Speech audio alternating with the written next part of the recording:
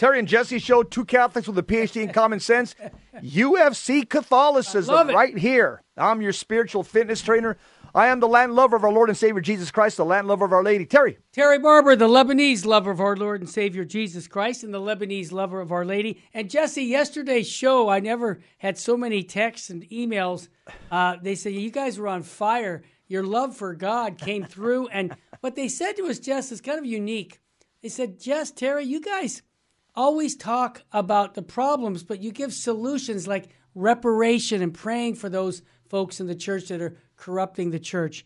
We don't get that from other people. I said, well, that's because it's a complete package. We're not here to just criticize. We are here to pray them to be converted back to the apostolic faith. And, we don't, the bottom line is you don't love somebody unless you will the good in the other. That's what St. Thomas taught. That's right. So that's why Jess and I do that. Jess, let's go ahead. Well, first of all, Jess, today you picked, again, some good topics. The Maronite bishop. Now, remember, the Maronite bishop is one of the 22 Eastern rites in the Catholic Church, so they're Catholic. He says Catholics don't see Pope Francis as a fatherly character of previous pontiffs. Okay, well, let's see what he means by that. That's fair to say. Also, Archbishop Vigano, priests and bishops who promoted lethal COVID jabs must answer to God. That's reasonable. Are you kidding me? Jesse, we have to answer to everything we say on the air, off the air. That's just how life is. We're judged by by our decisions. That's why we always want to say every morning, my will, but your will, good Lord, let me do it. And then, of course, Carlo Bussard, who I remember as a teenager, he worked for Catholic Answers for the last 10 years, but I go back when he was just about 19. He worked for you for a while, Terry. He did. He was a good man, and I'm happy that a lot of the guys that worked for us went to Catholic Answers on apologetics, and I'm like Tim Staples and others, very happy that he did it. He's got a defender of the traditional marriage argument that I think it needs to be said. And I'll tell you why I chose that article, Terry. Tell me, because at the synod, you have Father Timothy Radcliffe. Yeah. He's saying that we should also start discussing polygamy. I know. Give me a break. So I figured, okay, let's grab a good article on polygamy because the liberals in the Catholic Church want to start talking about it as a point of discussion. Yeah, and later on we're going to be talking about a little fundraiser for the for Virgin Most Powerful Radio. You'll like this because we're going to be giving away some gifts. Also on a raffle. Jesse, also I just want to say for the Good to Know file, Republican Mike Johnson was voted the new House Speaker, and I was stunned because I started looking at this guy. He's for not killing unborn babies. He's for preserving life. He's against homosexual marriage. He doesn't think the global warming guys are really scientists that are right. I mean, it seems like everything he came down on, Jesse, I'm like, he's the guy I would have picked. And so my question is that we need to pray for him because this is a Southern Baptist that I think I have more in common with him, Jesse, than many of the guys in Rome at that Senate. Am I onto something?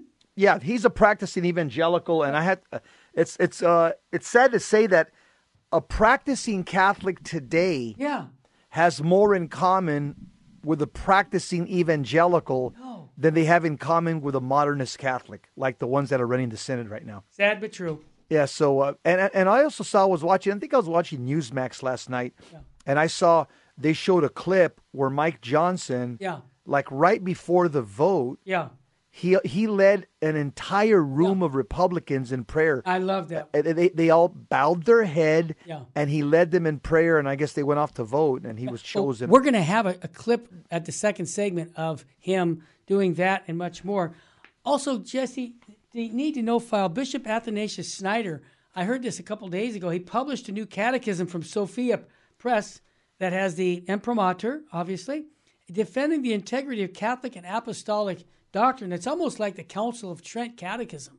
That's how I read about it. So I think it's what we need today. So that's a good news story. It's probably going to replace the new catechism. And I'll tell you why. Well, we need that. I'll tell you why he's doing that. Yeah. Is because Pope John Paul II gave us a catechism in 1994. Right. And it was called right there on page 1. It says this is a sure norm of the Catholic faith. Right. But in the last 10 years, Pope Francis has changed a little here, change a little there, change a little here. And so I think, somebody like Pope, like Bishop Snyder says, we can't have that. Right. We have to have a catechism that nobody can change. And so I'm glad to see that he's doing that. And you're probably going to see most people jump ship and buy that catechism instead. I agree. Last thing, and I'll turn it to you, Jess. Swiss Bishop warns Senate of synodality is leading to a creeping schism of Protestantization of the Catholic Church. Well, I agree with him. And it seems like more and more people are speaking up, Jess, lay people and archbishops and cardinals. I'll turn it to you. A couple of things I want to mention. Yes, so Mike Johnson is the Speaker of the House. 56th Speaker. He won a unanimous support from all present 220 Republicans. That's amazing. He's known for his strong socially conservative principles, pro-life advocacy, rejection of same-sex marriage, practicing evangelical. Also, pray for the victims. Last night there was a shooting rampage in Maine. 22 people were killed and dozens more injured Wednesday in a separate alleged shooting in Lewiston, Maine. The first shooting reportedly occurred at Spare Time Recreation. The second occurred at a bar and grill restaurant. And a third shooting reportedly occurred at Walmart Distribution Center about 1 hour after the Spare Time Recreation shooting. So pray for all the victims over there. Absolutely. Also, blue state attorney generals are attacking pro-life clinics. California Democratic Attorney General Rob Bonta and 15 other blue state attorney generals published a letter accusing pro-life pregnancy resource centers of spreading misinformation. Attorney generals from Connecticut, Delaware, Hawaii, Maine, Massachusetts, Michigan, Minnesota, Nevada, New Jersey, New Mexico, New York, Oregon, Vermont, Washington, and the District of Columbia signed the letter. Also, a diocese accepts Father Rupnik as an active priest. Are you kidding me? We talked about that yesterday. It's a scandal. A Slovenian diocese this week incarnated the disgraced former Jesuit priest, artist, and sex abuser, Marko Ivan Rupnik, allowing him to freely exercise his priestly ministry once more. Rupnik is a prolific church artist whose work still appeared on a Vatican website as recently as this month. Several nuns from the Loyola community, a congregation Rupnik helped found in his native Slovenia, have accused him of sexual abuse. He was going around just de-virginizing nuns. That's what he was doing. Yeah, and Jesse, I made the comment yesterday. Our good friend Father Frank Pavone gets in trouble because he says you can't be a Catholic and a Democrat, and they take his priesthood away. But because Rupnik is in the boys' club with the Jesuits, he gets away with literal immoral living. And this is what we have to expose because we want that stopped. And we want these people fired is what we want them. Accountability. Yes. Speak, Lord, your servants are listening. Luke chapter 12, verse 49. Yeah. Jesus said to his disciples, I have come to set fire on earth, and how I wish it were already blazing. There's a baptism with which I must be baptized, and how great is my anguish until it is accomplished. Do you think that I've come to establish peace on the earth? No, I tell you, but rather division. From now on, a household of 5 will be divided, 3 against 2, 2 against 3. A father will be divided against his son, and a son against his father, a mother against her daughter, a daughter against her mother, a mother-in-law against her daughter-in-law, and a daughter-in-law against her mother-in-law, the gospel of the Lord. Praise to you, Lord Jesus Christ. A couple of verses jump out at me in today's passage. I've come to set fire on the earth. Fire, that's a symbol of God's presence in the Bible. And it's a symbol of God's love as well, according to Deuteronomy chapter 4, verse 24, according to Acts chapter 2, verse 3. Fire is also a symbol of God's judgment upon sinners, Leviticus chapter 10, verse 2. Fire is also divine purification. That's also found in 1 Peter 1, 7. He talks about a baptism as well. There's a baptism which I must be baptized. This baptism, it's a figure of Jesus' passion. That's what he's talking about, his passion, when he will be immersed in suffering and death and will rise again to a new life. And then he also talks about people will be divided in a household. Loyalty to Jesus Christ is even more important than family unity. That's what he's getting at here, our Lord. And peace is possible only if we embrace him in faith. Terry? Okay. I want to talk about the saint of the day. The saint of the day is Pope Saint Evaristus Martyr. According to the Book of the Popes, Saint Evaristus was the son of a Hellenic Jew of Bethlehem. He was the 4th successor of Saint Peter, succeeding Saint Clement in the See of Rome during the reign of Emperor Trajan. He held the office of the papacy for 9 years, dying in the year 112. It's written that Everestus instituted the cardinal priests by dividing Christian Rome into 7 regions or parishes, assigning a priest to each. He also appointed 7 deacons to attend the bishop. In most martyrologies, Saint Averistus is honored as a martyr, although there are no records stating the details of his martyrdom. Pope Saint Averistus is probably buried near St. Peter's tomb in the Vatican. And so we pray, dear Lord, you gave your servant Pope Averistus the gifts of wisdom and humility to guide your church on earth. By his loyalty in shepherding the flock, may he continue to guide those on earth who seek his intercession. We pray this through Christ our Lord. Amen. Jesse, we're going to come back with Republican Mike Johnson and a little clip that'll give a little sense of who this man is. I'm just still stunned that they picked him because of his moral character. Wow. Yeah. Yeah. So stay with us, family. We're going to come back with that and much, much more here on the Terry and Jesse Show, Virgin Most Powerful. Jess and I say it every day. Yeah, we're too blessed to be stressed. We're too anointed to be disappointed. And if hope was money, we'd all be billionaires. Why? Right. Because our faith is in Jesus Christ. That's the bottom line. We want everybody to turn to Jesus and embrace his teaching. Simple as that. Amen. Stay with us.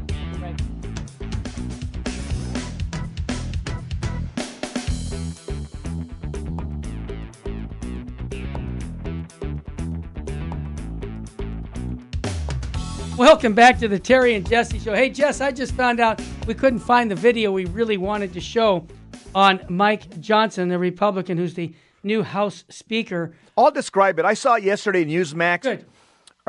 It was right, I think it was like right after they voted him in. Yeah. They all gathered in a room. Yeah. He took the podium. Yeah. And before he said like, oh, thank you, the first thing he said, please bow your head so we can pray. Wow. And there's like over 100 Republicans in the room, male and female. They all bowed their heads, congressmen and senators. Awesome. And Mike Johnson from a podium led them in a heartfelt evangelical prayer. I love it. When I saw that, Terry, I said, man, yeah, he just won me over there. And not only that, the left is going crazy right now, which tells me he has all the right enemies. Yeah. Oh, yeah, read about everybody condemning him, and you go, man, this guy sounds like my kind of guy because all the people who condemn us are the same ones, Orthodox Christianity. Yeah, Terry, it's like, for example, like Whoopi Goldberg spoke out against the Latin Mass last week. Yeah, I heard about that. Can you imagine how many Catholics are now going to start finding the Latin Mass? They're saying, wow, if Whoopi Goldberg hates the Latin Mass, maybe I should go check it out. Yeah. So that's just a big recruitment for the Latin Mass. It is. Yeah. And just a point, I don't know if I've ever made this point, but the Latin Mass in the country of France has been so decimated by the faith. The bishops of France have rejected Francis's mandate not to have the Tridentine Mass, and the reason they rejected it, most of the people in France who go to Mass go to a traditional Latin Mass, and if they did that, then there would be only a handful of people going to Mass. So they said, on a practical level, these people are going to Mass. Why should we stop them? They're the only ones that come. So anyhow, I think that's going to happen more often in other places too. Oh, I had to say that, Jess. And I have no bone in it. I don't go to a traditional Latin Mass. I'm just saying, why stop people from going to the Mass? Yeah, exactly. I go to a secluded Latin Mass. It's over there. The bishop in Phoenix. Yeah. The people in my neck of the woods that want to go to the Latin Mass. Yeah. He only allows it at 3:00 at the chapel cemetery. Our Lady Queen of Peace Cemetery in Mesa. So I have to drive 25 minutes. Yeah. 25 minutes in a chapel, and all of us. Refugees from different parishes that like the Latin Mass that live in the Southeast Phoenix diocese, we have to go there. So we're all stuffed in there like sardines, but hey, it's okay. Amazing. All right, Jess, well, if we're ready to go to the Maronite bishop, Catholics don't see in the Pope Francis the fatherly character of the previous pontiffs. What's he mean by that?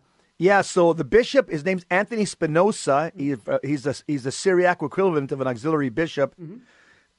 And he's rector of the Basilica National Shrine of Our Lady of Lebanon. Mm-hmm. He was interviewed by John Henry Weston. Yeah. And he said this. He said, he started explaining about uniting the clans, and he's asking them questions about far right wing events. And Bishop Spinoza, he says, it really energizes me because I see people at this Unity conference by John Henry Weston and Michael Matt. Yeah, that was a great conference. 800. He goes, I because I see people who are very appreciative of the faith that they have, and there's confusion amongst them. It's not always their fault, and they're looking for answers. They're looking for stability, the bishop said. They want to be good Catholic people, and sometimes they feel marginalized. And I come across this all the time, and it's just not the laity, but the clergy as well. Mm-hmm. So Bishop Spinoza, who's a Maronite bishop, he said he also addresses the problems of the Francis pontificate, comparing them to the approach that St. John Paul II and Benedict XVI had to the papacy. Bishop Spinoza, the Maronite bishop, says that people look to leaders for clarity and for something fatherly. Recalling the papacy of St. John Paul II, Spinoza said that the Pope was universally loved, whether one disagreed with him or not. Benedict, meanwhile, was a scholarly man, quiet but gentle. Looking at Francis, however, Spinoza observes that people do not see the same gentleness in him, with statements that can be confusing and contradictory and don't strike us as fatherly. Bishop Spinoza looks to Francis, accusations of the Italian word indietrismo, being, as he's always saying that about being backward looking. Mm-hmm. He says that about conservatives. Mm-hmm. That's what he says. Sure. Americans, backward looking, as something that parents don't do with their children, and that many were hurt by what he said, even if Francis didn't mean it that way. Terry, and I agree with the bishop here that Pope Francis, he's broken rank from the last two popes. For example, can you imagine if Pope John Paul II or Pope Benedict would have slapped an Asian woman in the hand? No. Can you imagine the media nightmare that would have happened? You saw what Pope Francis did, right? Yeah. He slapped an Asian woman in the hand. Sure. And just some of the cutting remarks that he's made, calling people backwards. If Pope John Paul II or Pope Benedict used that word, saying liberals are backwards or modernists are backwards, boy, man, there would be a firestorm, Terry. Well, let me give you two examples. The Holy Father said, don't breed like rabbits early in his pontificate. That's right. That offended a lot of Catholic families with big families. And that, can you imagine John Paul II saying that? No, or Benedict, no. Wow. And there's one more thing that just recently he did with the homosexual groups, the Catholics for Choice, in the sense of the homosexuality. He's meeting with them and telling them they're doing good work with the sister who was condemned in previous popes. See, here's the thing, Jesse. Something can't be right or wrong 20 years ago and right 20 years later, okay? That just, you can't, logically, it doesn't equate. And so I would say this, and this is my take, and you can correct me right on the air, Jess, if I'm wrong. The Holy Father does a lot of, he models a politician called Perón in South America. He even said it. He listens, he rules like Perón did. And what that means is you go to one side of the constituents and say this, and then you go to the other side and you say that. I'll give you an example. This whole week he's been visiting with homosexual groups saying that it's legitimate. We need to get rid of this teaching that homosexuality is not legitimate in the Catholic Church. And then on the same time, he says, oh, and by the way, women cannot be priests. And that's going to make the people who are conservative be happy. Hey, the Pope says you can't see, so why are we talking about it? But here's the point, Jesse. That's a political motive that is done by Perón, and he's done that for 10 years. So I'm not judging. I'm just saying I'm looking at the facts and saying, Holy Father, stop being political, man. Just stick to the teachings of the parental teachings of the church, and I'd be a happy camper. Yeah, amen. Am I wrong, Jess? Tell me. Yeah. That's it. We've been seeing it for 10 years. He says one thing to one audience and says the opposite to another audience. That's how I see it. Okay, and we've seen that factually. This bishop from the Maronite bishop says, we also touch upon, he says, this is what bothers people. There's ambiguity. There's lack of clarity. Yep. There's not so much teaching now as much as being involved with other things, being concerned with other things which are valid points, whether it's climate change or social issues or whatever it is. We have to be involved in all that, but we also need to know the teachings of the church, says the Maronite bishop. He says, we also touch upon the alphabet issues in our discussion. His Excellency points to Genesis exposition that God made man male and female. Yeah. It's set from the very beginning, and I don't see how we can change any of that, Bishop Spinoza, the Maronite bishop, said.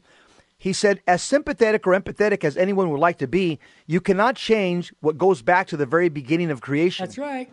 He also notes that Benedict XVI, when still in charge of the dicastery, then Congregation for the Doctrine of the Faith, said that pastors ought to approach those with same-sex attraction by not rejecting them. He says, the Maronite bishop says, you have to help authentically. When you compromise the faith of the church, the beliefs of the church, or the morals of the church, or whatever it might be, you're not helping the individual. Actually, you're doing them great harm. Thank you, Bishop. Of course, common sense. He says, it doesn't mean the problem will go away. Right. We just have to work a little bit harder as to how we're going to bring individuals like this closer to God. I love his attitude. So Bishop Spinoza, the Maronite bishop, however, an even more upsetting prospect to this bishop is to consider is how we continuously hear of absurdities that would not have been imagined a few years ago. In our day, Bishop Spinoza, the Maronite bishop, continues, these same people insist they cannot be told how to live their lives. But the church has the obligation to do that because the church has to speak the truth. That's right. And it has to be done with kindness and charity and all Christian love, obviously. But you cannot compromise the truth. And this is where we're tripping up. Exactly. Laments. We're trying to help in any way possible, but we're also compromising the truth. This was an interview done by John Henry Weston with the bishop Anthony Spinoza of the Maronite Rite. God bless him. You know, Jesse, we need more bishops like that. But have you noticed what's going on in just the past 6 months or a year even? I'm going to stick my neck out and say I think Bishop Joseph Strickland and Bishop Schneider and Cardinal Burke and Mueller, a handful of bishops, I think people are realizing these guys are spot on. And if we don't speak up, our faith is going to be compromised. And I really think that now you see more bishops and more lay people, more priests. You know, Father Joe Ilo up in San Francisco telling the Holy Father, "You're hurting my parish." But it was a great letter, humble letter. But you see, we didn't have that before.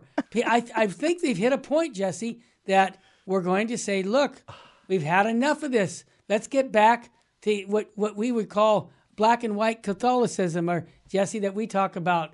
You know, that we see things, we don't see things in gray. We see things in black and white. And I think that more people are saying that. And I want to thank the Maronite bishop for his courageous statements, because you can imagine, Jesse, his brother bishops are going to say, hey, don't do that. You're going to get us in trouble. Shut up. Yeah. Go ahead, Jess. No, you're right, Terry. That's how I see it. Yeah. Oh, by the way, today, just kind of a little historical note. Yeah. On this day in 1980, Pope St. John Paul II today beatified Bartolo Longo. He was an ex-Satanist who became, who converted. He was who converted to the Catholic faith. Right. And he spent the rest of his life promoting the Holy Rosary. They call him the Apostle of the Rosary. Right. And what's interesting, Terry, is this man built a shrine over in Italy to Our Lady of Pompeii. That's right. Yeah.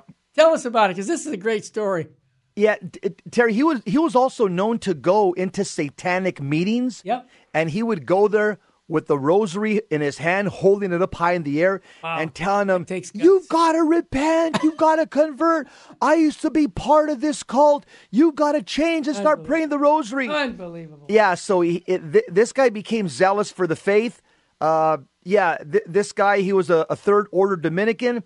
He took the name of Brother Rosario in honor of the Rosary, and he spent the rest of his life promoting the Holy Rosary. We all know what the Blessed Virgin Mary says in her 15 promises. Somebody who spends their life promoting the Rosary is predestined for heaven. Awesome. Hey, when we come back, Archbishop Vigano, priests and bishops who promoted lethal COVID jabs must answer to God. Let's talk about that. Also, I want to mention, Jess and I, we're too inspired to be tired. We're too protected to be dejected. And we're too renewed to be subdued. Why? Because we love Jesus Christ and his bride, the church. Stay with us.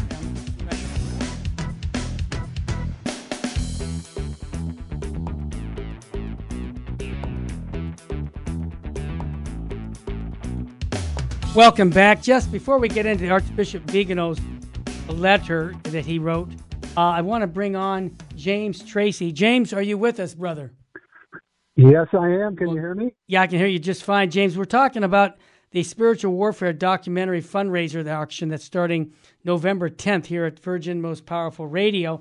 And you've been very generous by giving us some things, and I'd like to ask you to talk about, especially the little the picture of Jesus, the little plaque that you put on your refrigerator. So can you tell us a little bit of what you're doing to help us raise some money for Virgin Most Powerful Radio? Well, yeah, I got the idea of auto magnets or fridge magnets. Those are, indoor or outdoor magnets. And we're working with the my local KFC council here, and we annually have a Keep Christ in Christmas campaign where we sell auto magnets. Mm-hmm. And part of it is to raise money for Birthline Lifeline here, which is a charity of the Diocese of Palm Beach. But also it's just to get the word out on hundreds, maybe even thousands of cars here in South Florida that we want to keep Christ in Christmas. Awesome. So that's what I did. But then I said to myself, it need not be just at Christmas time, because a lot of times people, they take those magnets and then they put them on in November and they take them off in January and they put them on their file cabinet. Right. I have it. We could do something. Yeah, we could. It's something that could be year round. Sure. And I thought that thanks for... our tradition is so rich in imagery that we could use the Holy Face, which is applicable not only for the Christmas season, but perhaps even more so for Easter. And we could keep it on for 20, 30 weeks after Pentecost. Sure. Well, the first 90 people. Something that I think really does. Thanks, James. I'm sure it's a conversation starter. Sure, James. And the first 90 people that register for this auction that we're having to raise money for Virgin Most Powerful will receive the Holy Face of Jesus magnets, the ones I'm holding up in my hand. So I just want to publicly thank you for that support. And there's all kinds of other things that we're going to be giving out, like we got the 15-part documentary that Jess and Kyle and Dan worked so hard last summer to produce. We want you to get a sneak peek preview of that, and those who are donating are going to be able to get that. Father Ripperger's new book, Dominion, Dr. Snyder's book, Libro Christu. There's so much more stuff. And then I'm going to laugh. Our secretary has got me going to lunch and dinner with you guys when we have the Spiritual Warfare Conference at her home. Everybody loved it last year, so it'll be a lot of fun for people. So it's all going to be up on the internet the end of the month, the 31st, and those people who register for it will receive that Holy Face of Jesus magnet. James, I want to thank you for what you do to help spread the Catholic faith, and may God richly bless you. And one more plug, James. You do a podcast. Tell us a little bit about how people can listen to your podcast. Oh, I don't have a podcast anymore. I used to quite some time ago. That's what I remember. I got a short memory. All right, James. Well, keep spreading the faith, and I want to thank you for your generosity to Virgin Most Powerful Radio. Great. Thank you, Terry. God love you. You bet. Work. You bet. Thank you. All right, Jess, let's switch gears into Archbishop Vigano, one of the guys that's the John the Baptist in the Catholic Church today. Undoubtedly. He's saying that priests and bishops who promoted the lethal COVID, the jab, must answer to God. Doesn't that make sense? We all do. Absolutely. Their silence on the pandemic fraud is identical to that on the apostasy of the Catholic hierarchy. Archbishop Vigano writes, and the moral responsibility that wanes on them will remain as an indelible stain for which they will have to answer to God, to men, and to history. Wow. He says, 3 years ago, I was among the first, and certainly the first bishop, to denounce pandemic and vax frauds, expressed with arguments that today emerge as true and well-founded, are the critical issues and immorality of an experimental gene treatment, which aborted fetuses were and are used to produce. He goes, I also wrote 2 open letters to the Congregation of the Doctrine of the Faith, which remain unanswered. Wow. Yeah, but you're a Hollywood actor, you'll get an answer right away. Of course. Or a pro-homosexual. Or a pro-homosexual, yeah. There were those in conservative circles who went so far as to attack me personally and resorted to the unproven and clearly false statements of a doctor who worked with her husband for Big Pharma. I express my dismay at the silence of the bishops, priests, and parish pastors of many religious workers involved in hospitals and the servile zeal with which the Catholic hierarchy conformed to the crazy and criminal health regulations and Bergoglio's promotion of the serum. Yeah. I was publicly insulted on television and in the media, while my brother bishops were silent. There were a couple guys like Strickland and Bishop Snyder who supported him. Continue. Okay.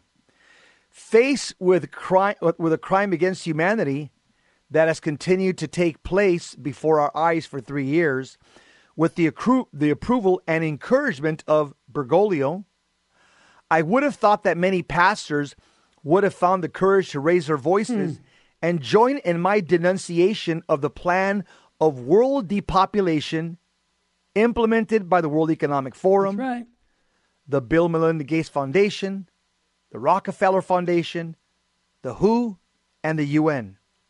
While the funds of these criminals were also given to the Vatican, transforming Bergoglio into a vaccine salesman and a supporter of climate fraud, which has now become magisterium with Laudate Deum and with the Amazonian Synodal Church. And let me jump in. If you remember, Jesse, Pope Francis told all of us that it's our moral obligation to get vaccinated. You remember that? I sure do. And, I just happen to disagree with him. And so did a handful of bishops and cardinals. And, but he was selling, he made it clear, if you want to come into any Vatican church, and you need to be vaccinated. So he really bought that. They didn't allow Cardinal Burke to go into the Vatican. That's right. Remember that too. They refused him entrance. Isn't that crazy, though? A cardinal of the Catholic Church refused entrance because he didn't have the poke. Yep. Poke. Yeah, there you go. Keep going, Jess. Yeah. So the Archbishop Vigano says, but if today some priests surrender to the evidence and ask Catholic journalists to tell the truth about the adverse effects, I wonder with what serenity they have so far silenced their conscience. And if their silence and fearful silence, like that of the doctors, police forces, magistrates, teachers, and governors, has not turned into a timid protest today just because they see the showdown approaching and fear for their own reputation more than for the health of the billions of people subjected to the inoculation of a product that was known from from the very beginning to be dangerous and even lethal.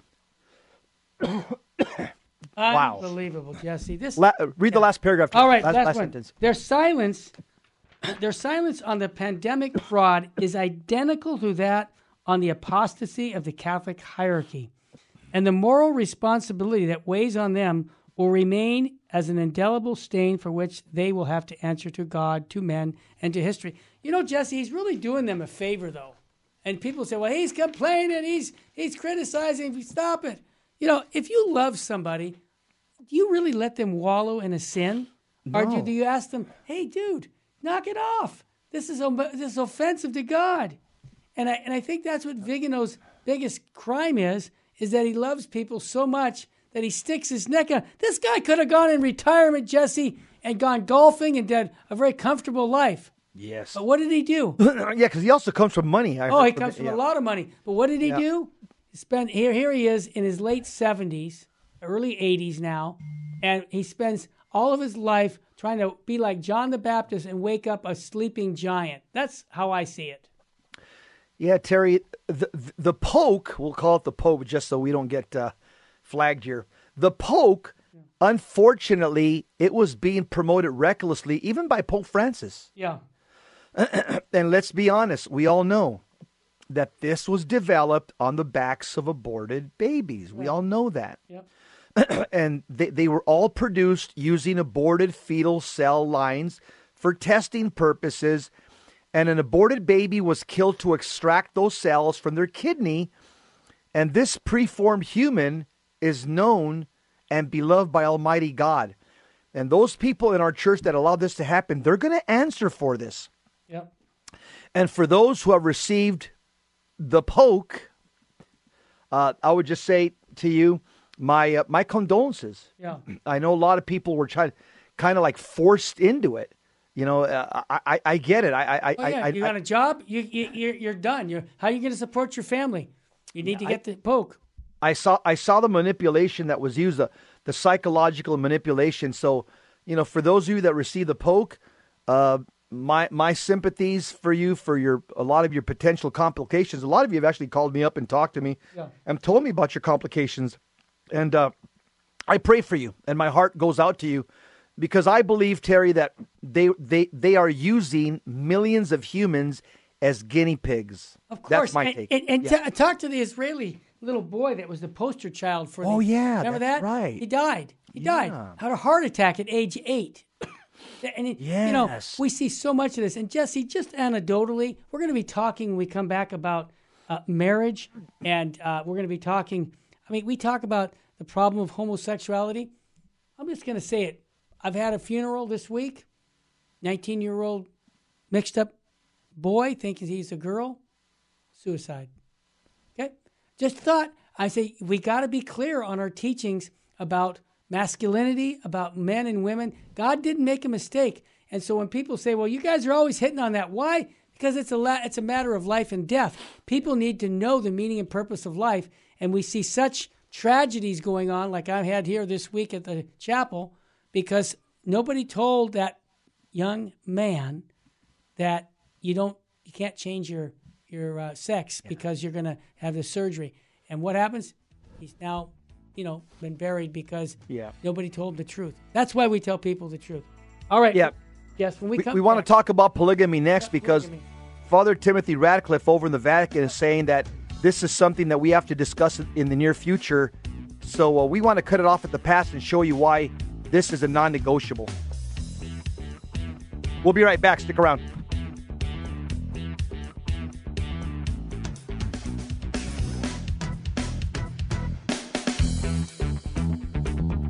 Welcome back to the Terry and Jesse Show. To join the conversation, call 888-526-2151. Now, here's Terry and Jesse. So why did Father Timothy Radcliffe, this modernist pro-homosexual Dominican, in the Vatican, why did he say, well, we're going to discuss polygamy in the near future? I'll tell you why, Terry, I think he said that. Because they're trying to throw a bone to the Muslims. Because in Islam, polygamy is allowed. Polygamy is in the Quran. It's allowed for men, 4 wives and a girlfriend. And so I think Father Timothy Radcliffe, the modernist, pro-homosexual, I think what he wants to do is he wants to play nice with Islam and say, see, we've updated our teachings. Catholics could now have many wives. So let's think it through. What are the consequences of polygamy? Defenders of traditional marriage argue that redefining marriage to include same-sex unions undermines marital permanency, lifelong union, and exclusivity, only one spouse. Mm-hmm. If biological sex doesn't matter, they argue, then why should duration and number? Mm-hmm. This is called a reductio ad absurdum argument. It attempts to show how the absurd conclusions that legal recognition of same-sex marriage logically leads to, namely, the legal recognition of temporary marriage, mm-hmm. as well as multiple partner marriage. The problem is that our culture is becoming desensitized to the absurdity of these conclusions. For example, a 2009 Newsweek article stated that the U.S. already has more than 500,000 polyamorous households. The article concludes that perhaps the practice is more normal than we think, suggesting it's only a matter of time before the monogamous world sees there's more than one way to live and love. So a polyamorous household is like, 2 guys living in a house and a girl, or it's usually 2 women and a guy. Okay, that's usually what it is. In 2013, Washington Post article lawyer Paul Rampel introduced what he calls wed leases. These are marriage leases where 2 people commit themselves to each other for a period of years, 1, 5, 10. Like a mortgage. or whatever term suits the couple. At the end of the term, the couple can choose to renew the marital lease or not. And according to a new USA Network survey, 43% of millennials ages 18 to 34 prefer this kind of setup to traditional marriage. Unbelievable. Wow. Sick. Since we can no longer assume that the culture views the above unions as absurd, not even Father Radcliffe, he doesn't think they're absurd. Nope. Defenders of traditional marriage must mount a different defense of permanency and exclusivity. And the way to do this is the same way we defend sexual complementarity in marriage. We look to nature's design for human sexuality. In a 2-part article written by Carl Broussard, Bringing Sanity to Sex, he showed that nature ordains sex for procreation. That is to say, our sexed bodies are ordered towards the begetting of children. Makes sense. Part 2 lays out the rationale behind the unitive dimension of human sex. Because we're human, the procreative end necessarily involves an interpersonal union of knowledge and love. This line of reasoning suffices to show that nature orders human sexuality to a heterosexual union, but falls short in rounding out the picture of traditional marriage, namely that such a union is permanent and exclusive. This requires more unpacking. Let's take permanency first. Marital intimacy till death do us part, it flows from both the procreative and unitive ends of human sex. Consider the procreative, which necessarily involves not just creating, but raising children. When nature has its way, childbearing can be required until 18 to 20 years after the mother is no longer fertile due to age. Childbearing even demands that the union be lifelong because the education parents provide their children doesn't stop when their children move out on their own, as Terry and me know. Yeah. Yeah. Constant catechism formation. Exactly, man. Children need parents to provide help and counsel as they start their own families. Even in old age, parents educate their children by providing an example of how to stay faithful throughout marriage, how to handle retirement, and how to be good grandparents. As any parent with grown children living outside the home will say, you'll never stop being a parent. It's so true. Yeah. Permanency also flows from the unitive dimension of sex. The sexual union of man and woman is an interpersonal communion of love. How could it be true love if it were conditional? Imagine a husband saying at the altar, I'll love you for only the period of time needed to rear our children. After that, I'm gone. Yeah. That's absurd. Without the lifelong commitment, it wouldn't be a true communion of love. Practically speaking, separation later in life could create hardships for survival, especially for the women. Subjecting a spouse to such hardship is likewise contrary to marital love. So the procreative and unitive dimensions of human sex demand not only a heterosexual union, but a lifelong heterosexual union. Here's a second question. What about exclusivity? This deals with the Muslim issue, and what Father Radcliffe said, hey, let's be open to polygamy. Mm-hmm. Well, it says a man shall leave his father and cleave to his wife. By exclusivity, I mean a man cannot simultaneously have more than one wife, polygamy, or a wife more than one husband, polyandry. Let's look at it from the side of the man first.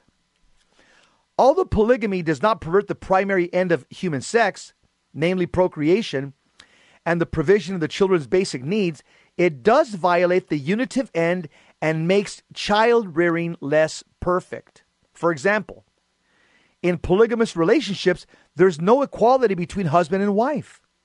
Consider how the husband is in a position to demand all the service, attention, and love of his wife, but she must divide the service, attention, and love of her husband with many others. Such inequality makes her inferior to her husband, as the late Reverend Michael Cronin writes, before her children and the world, she stands in the position little better than that of a slave. Wow.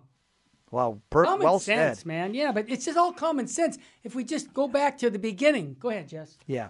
It's obvious that this doesn't jive with the unitive dimension of heterosexual unions. Motherly competition likewise brings disastrous effects upon the household. Each mother vies for the intention and affections of the common husband. The mothers also compete not to fall into inferior positions in the household. The competition is a recipe for jealousy, when then finds its way into every part of the family, rendering the happiness and contentment of the parents impossible. Impossible. Finally, no one in his right mind would say that it's better for a child to grow up in a home where the condition of the mother is degraded, there's hatred among the mothers, and human affection is lacking for both the women and the children. Polygamy, therefore, is contrary to nature's design for a lifelong heterosexual union. A man shall leave his father and cleave to his wife. The above arguments against polygamy apply to polyandry as well. However, unlike polygamy, polyandry also contradicts the primary end of sex, the procreation and the basic rearing of children. Consider procreation in the case of polygamy. The greater number of women a man possesses, the greater number of children can be born. Therefore, polygamy harmonizes, at least with nature's purpose of sex, in propagating the human race. Polyandry, on the other hand, can play no part in nature's scheme to be fruitful and multiply, because a woman cannot bear more children by having more husbands. Father Cronin puts it succinctly: nature has no use for such a union, and consequently, it lies completely outside the natural order. Good point. Yep. We can also prove that polyandry is unreasonable in light of the father's natural desire to know and have communion with his offspring. St. Thomas puts the argument this way: man naturally desires to know his offspring, and this knowledge would be completely destroyed if there were several males for one female. Therefore, that one female is for one male is a consequence of natural instinct. Therefore, polyandry cannot be a part of nature's design for heterosexual unions. And finally, nature has ordained sex to be essentially procreative and unitive, Right. and as such, it orders human sex to heterosexual unions alone. But because these dimensions necessarily demand such a heterosexual union to be lifelong and exclusive, we can say that nature orders human sexuality to what has been traditionally called marriage, the lifelong union between one man and one woman, ordered towards the generation and rearing of offspring, just like God the Father said and Jesus Christ said. Terry. What a novel. Jesse, what a novel idea. Finish it off. You're here. Let me just say this, because we have a minute left. This is beautiful in the sense that it shows what happens when a culture leaves God out of the equation. We turn to ourselves. And this immorality that goes on, none of these people are happy. We know that statistically. They have more problems than ever because they've gone off the plan of God's plan for man and for woman. And this is why it's so important that when we hear things like, marriage is being redefined. No, this is because man has left God out of the equation. So that's why here at Virgin Most Powerful Radio, like tomorrow, we're going to have one of the great priests, Father Altier, on to talk about his new book on marriage. And when you hear what we say tomorrow with Father Altier about the Catholic vision of marriage, you go, oh my gosh, this is what the world needs. And that's the blessing of Virgin Most Powerful Radio, because we always deal with problem solution, if you've noticed. The solution is always Jesus Christ. Amen. I'm glad that Carlo Bussard wrote this article. Go to Catholic Answers. I support Catholic Answers. Yeah. And I think of what Carlo has done over the years. It's another young man. And Jess, you're going to be flying out tomorrow to meet with another young apologist who they say is the young Jesse Romero. Tell us where you're going to be tomorrow. Yeah, I'm going to be over in Modesto, California, speaking at a men's conference with John Sablon, about 25 years. People call him the young Jesse Romero. Yeah. He looks Mexican, but he's actually Guamese. He's from the island of Guam. Oh, okay. But he looks Mexican. Fired up Catholic, good man, well-formed, graduate master's from the St. Augustine Institute. He's had all the right teachers, and he's a solid Catholic lay evangelist. So I'll be there this Saturday, Modesto, California. Hope to see you guys there. 8 to 4 men's conference. Also, St. Kateri Catholic Church. That's My brother Johnny and Boss Rutan will be there 8 to 4 at a men's conference at St. Kateri Catholic Church. Be there if you live somewhere near the Santa Clarita Valley. All right, Jesse. Jesse, what state should we be living in, brother? Pray a rosary every day. Live in a state of sanctifying grace. Yep. Be holy or die trying. Do not live in mortal sin. As the Bible says, flee from sin. Flee from sin. Well said, and I want to thank everybody who's going to be supporting us here at Virgin Most Powerful. Remember, Our Lady of Fatima said souls are going to hell because no one's there to pray and make sacrifices. Well, make a sacrifice today and every day. Give your whole life to Jesus Christ as a sacrifice of love, and your life will never be the same. Because what? The language of love is sacrifice. Thanks again for joining us, and thanks for supporting us here at Virgin Most Powerful Radio.